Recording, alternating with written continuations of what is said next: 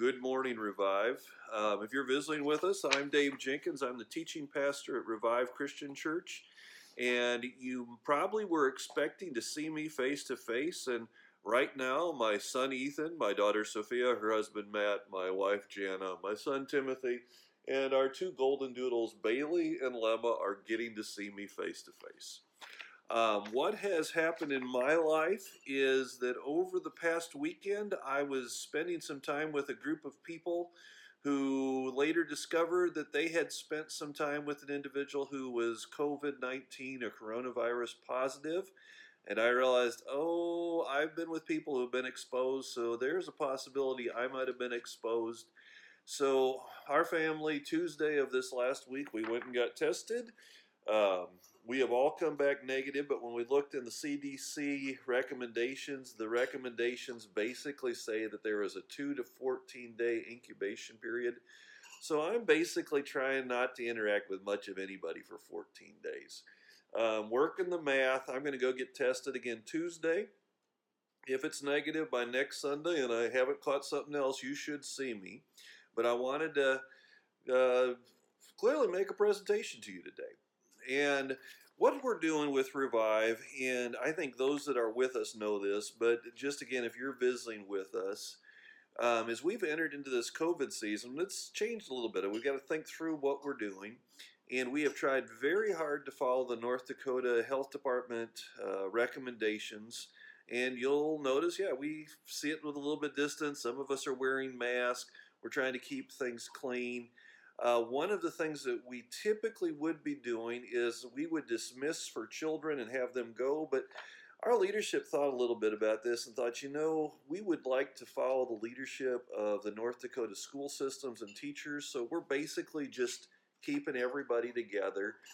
We wanted to watch how things go until the fall before we start putting children in different places. And in some ways, let me say this has been fun for me. Because those that might be visiting, everyone else would know this. God gave me 5 great kids, and the best thing He's given me is my granddaughter, who's been with me for a couple of weeks. And I enjoy the environment of having a multiple of generations with me, particularly little kids.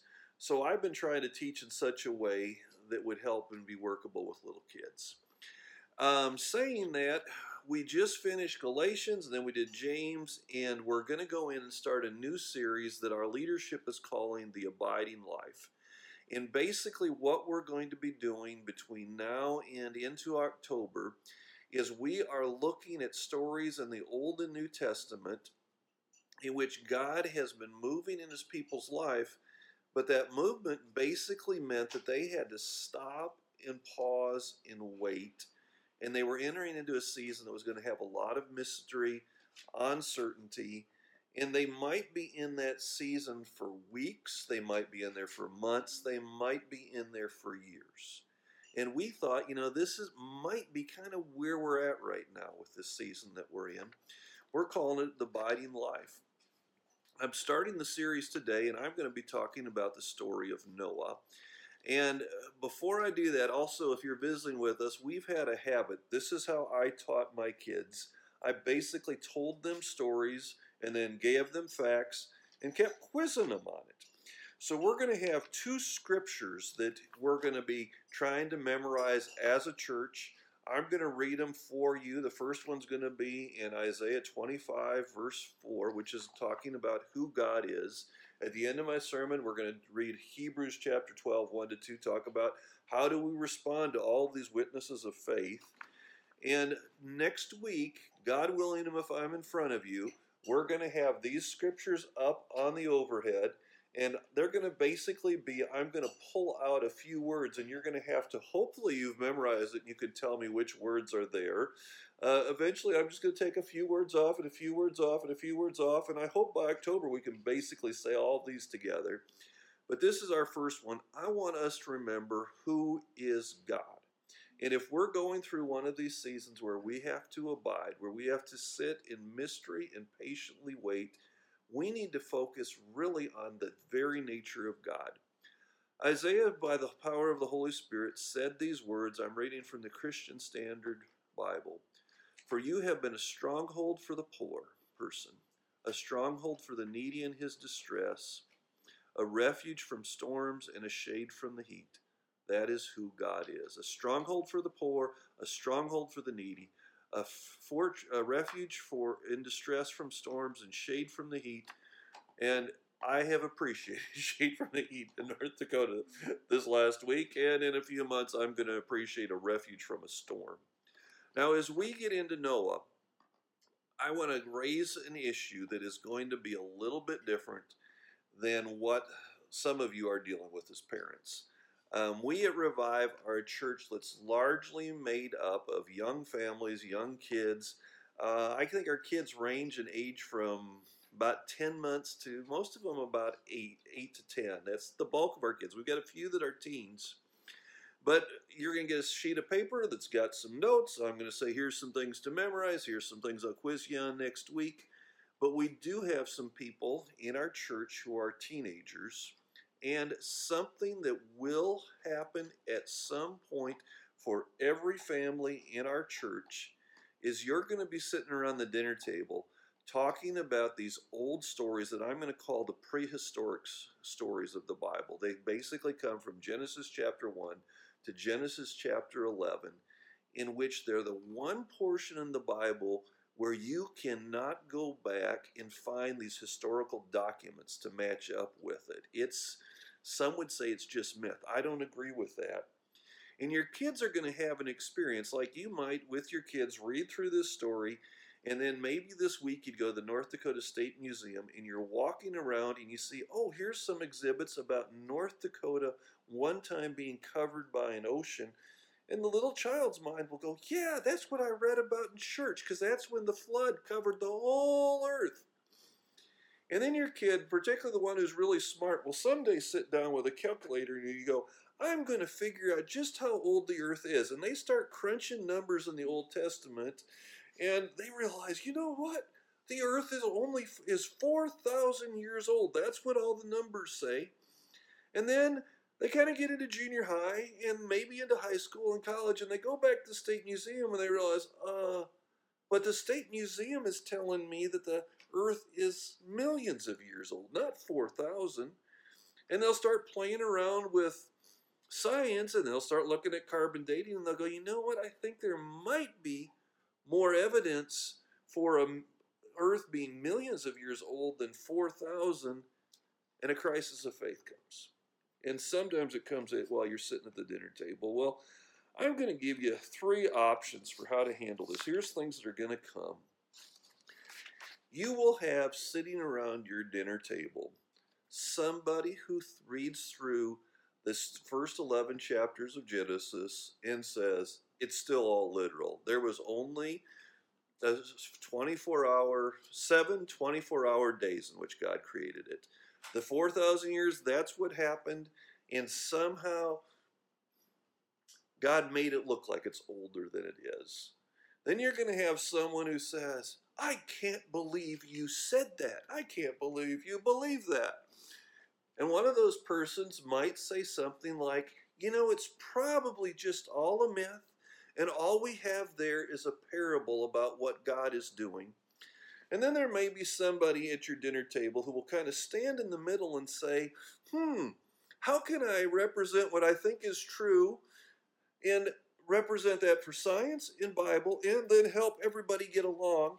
And they'll probably come up with this idea. Well, they'll say, well, you know, the Bible was written in a specific date and a specific time with specific cultures and heritages and languages in which they had a common understanding of science which wasn't ours today.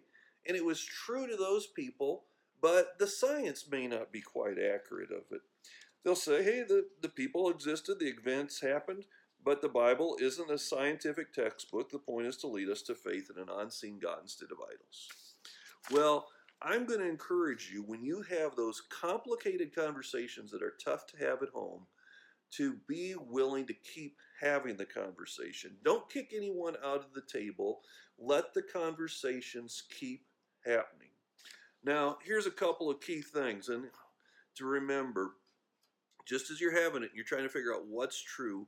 almost all regions of the world's geography are shaped by water and ice. About any place you go, any place I've ever been, you can see, well, life has been moved around by water and ice. You can't deny that floods have been a part of shaping our world.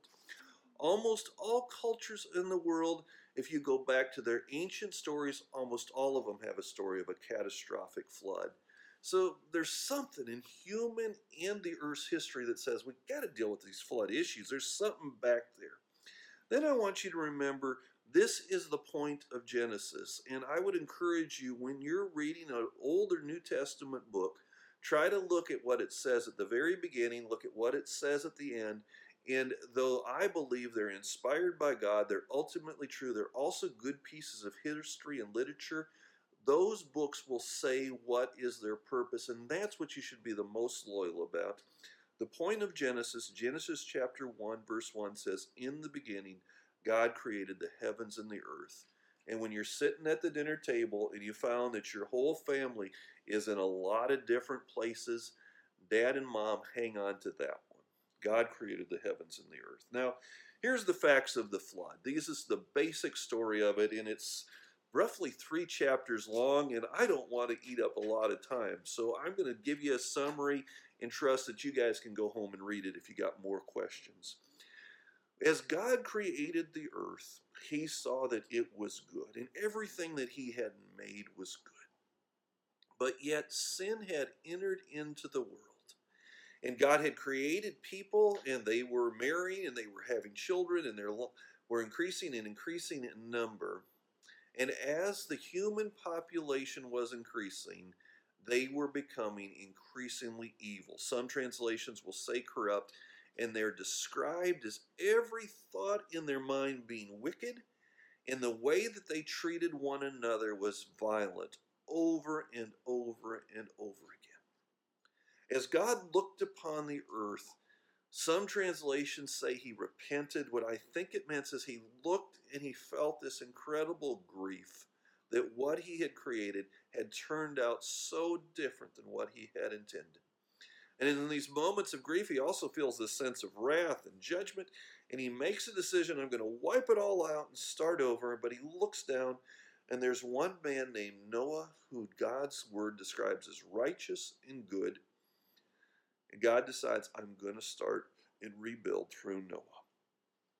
He tells Noah to go and build an ark, which some of you might know is a religious word. You only hear it in the Bible most of the time. It means basically a really big boat that looks like a barge. And he tells him to build it really long and really high and really deep, and I've forgotten the numbers. Cover it with tar pitch, 3 floors in height.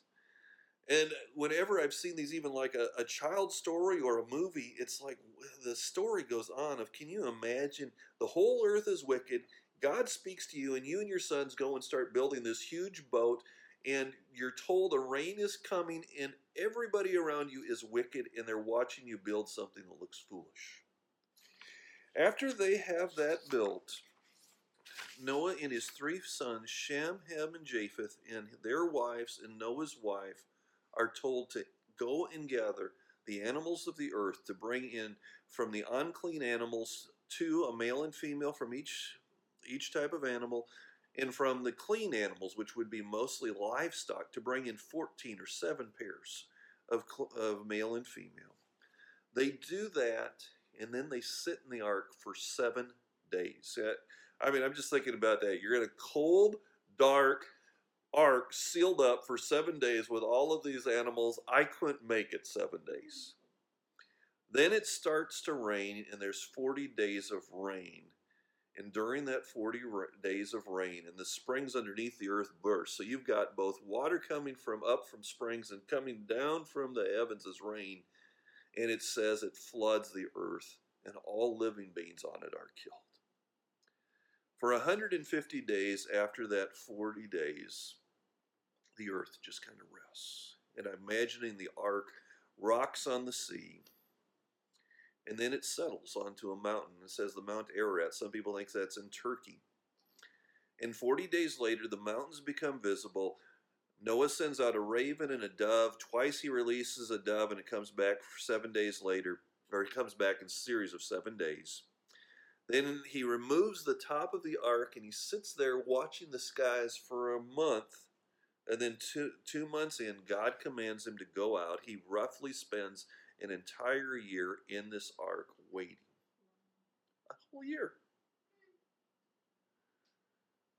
As he comes out, the world has changed. Noah takes some of the animals and he makes a sacrifice and he sees a rainbow, and God promises him, I'm never going to flood the earth again. He promises that the seasons are going to be stable, and life starts differently, where man before had just been eating vegetables. Now we can eat meat. What do we learn from this? I had a couple of things I learned. First, humanity is by nature sinful. Our lives can be a witness to God's goodness. You know, like Noah's seen as a righteous man, but if you read the whole story of Noah, he's not the hero of the story, and we should never buy into any religious system or story where any human being gets to be the hero of the story. Second, God's nature is both just and merciful. God can look at this wicked earth, and his justice cries out, and his wrath cries out, and he's going to destroy it all, and then he's moved by mercy, and he tries to think, how can I redeem this? That's our nature of our God. He will create ways to protect the faithful.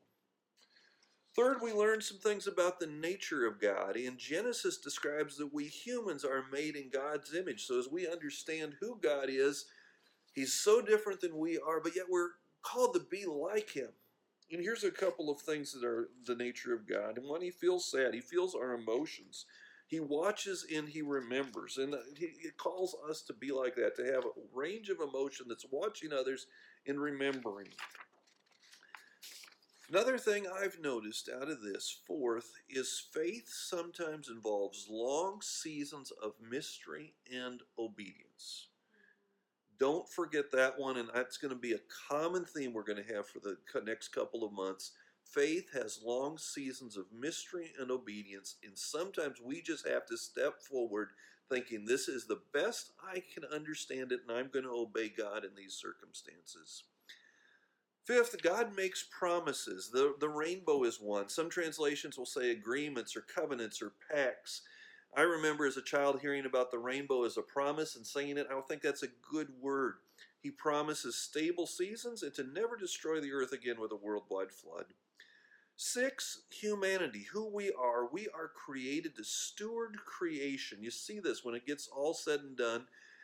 The Lord says that we are to rule over creation, and that's a godlike thing, but we're also supposed to steward it, to care for it, to nurture it. My granddaughter has been with me for a couple of weeks, and one of the fun things to me has been watching her play with the dogs in her home. And as soon as she meets the dogs in my home each morning, she says hi. She usually expresses she loves them. She tries to give them a hug, and then she starts commanding them what to do. Come, sit, no, fetch. She's got the commands down. She's 2 years old, and I joke, I said, well done, Penny. You're expressing your humanity. You're created to rule over the earth. Rule over my dogs. And that's what we're supposed to do. Life changes. I mentioned this. Humanity now can eat meat, but it's interesting. We are not to eat meat with blood in it. And we talked about this for the last couple of months, this idea that came out of Acts 15 as our faith and became moving from following Jesus, which was largely a Jewish-based group, to it goes out after the resurrection of the Holy Spirit, and Paul and the apostles are starting all of these churches, and they're entering new cultures, and they're trying to figure out what do we do. Acts 15, the early church says, well, we cannot expect anyone who's a follower of Jesus to eat blood with meat in it. And then we kind of wrestle with it, because that seems kind of an odd thing to carry. Kami talked about this last week, that a lot of scholars, when they look at this, what makes the most sense to them is that beliefs like animism or idolatry believe that when you take the blood of an animal in, you assume its spirit. And we don't want anything of that nature where we're mixing religion, which is idolatry, which is worshiping something other than God, and thinking there's a spirit other than the Holy Spirit living in our lives. So we don't eat blood with meat in it. And this continues as Christianity becomes a worldwide religion. The last thing I want us to remember, and this is very practical, this is North Dakota wisdom. Next week it's going to be part of the quiz, true or false. Water always wins. Very practical. Remember that. Water always wins. If you are given the responsibility to take care of yourself or people and you're going to be near water, have a healthy fear of it. Put a life jacket on when you're going out. Make sure you know how to swim. If you're going to build something, don't build in a floodplain. Water always wins. Now, what should we do in the big picture sense? I'm going to read from Hebrews chapter 12, verse 1 to 2. Next week, we're going to quiz you on this one. How do we deal with all of these Old Testament? We're going to look at some New Testament stories about mystery. Where do they take us? The writer of Hebrews says this, "Therefore, since we also have such a large cloud of witnesses surrounding us, let us lay aside every hindrance and the sin that so easily ensnares us. Let us run with endurance the race that lies before us, keeping our eyes on Jesus, the pioneer and perfecter of our faith. For the joy that lays before him, he endured the cross, despising the shame, and sat down at the right hand of the throne of God." God's blessings on all of you. Put some thought into that as you take communion in a few moments. If you're wondering what's coming next, here's a couple of things that you're going to see. Next week, we're going to talk about Jacob and Laban's house and how he was protected from Esau's wrath for 20 years. Following week, we're going to talk about Joseph and Potiphar's house in prison. Then we're going to follow that by talking about Moses in the wilderness. And then we're going to talk about Passover. We've got a little farther laid out, but that's where we're going to be in the next 4 weeks. I'm looking forward to seeing you. The Table Talk question of the week.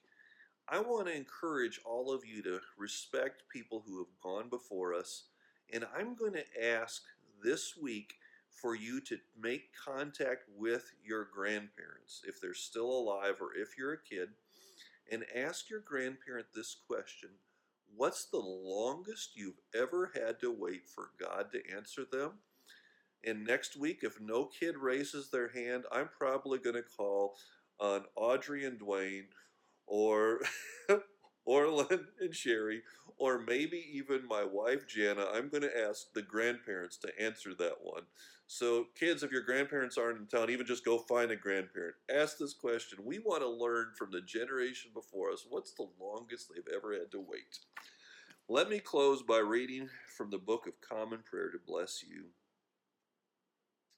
Almighty God, the fountain of all wisdom, who knowest our necessities before we ask, and our ignorance in asking, have compassion, we beseech thee, upon our infirmities and those things which for our unworthiness we dare not, for our blindness we cannot ask. Mercifully give us for the worthiness of thy Son, Jesus Christ our Lord, who liveth and reigneth with thee and the Holy Spirit, one God, now and forever. Amen. Go with God. Hope to see you next week.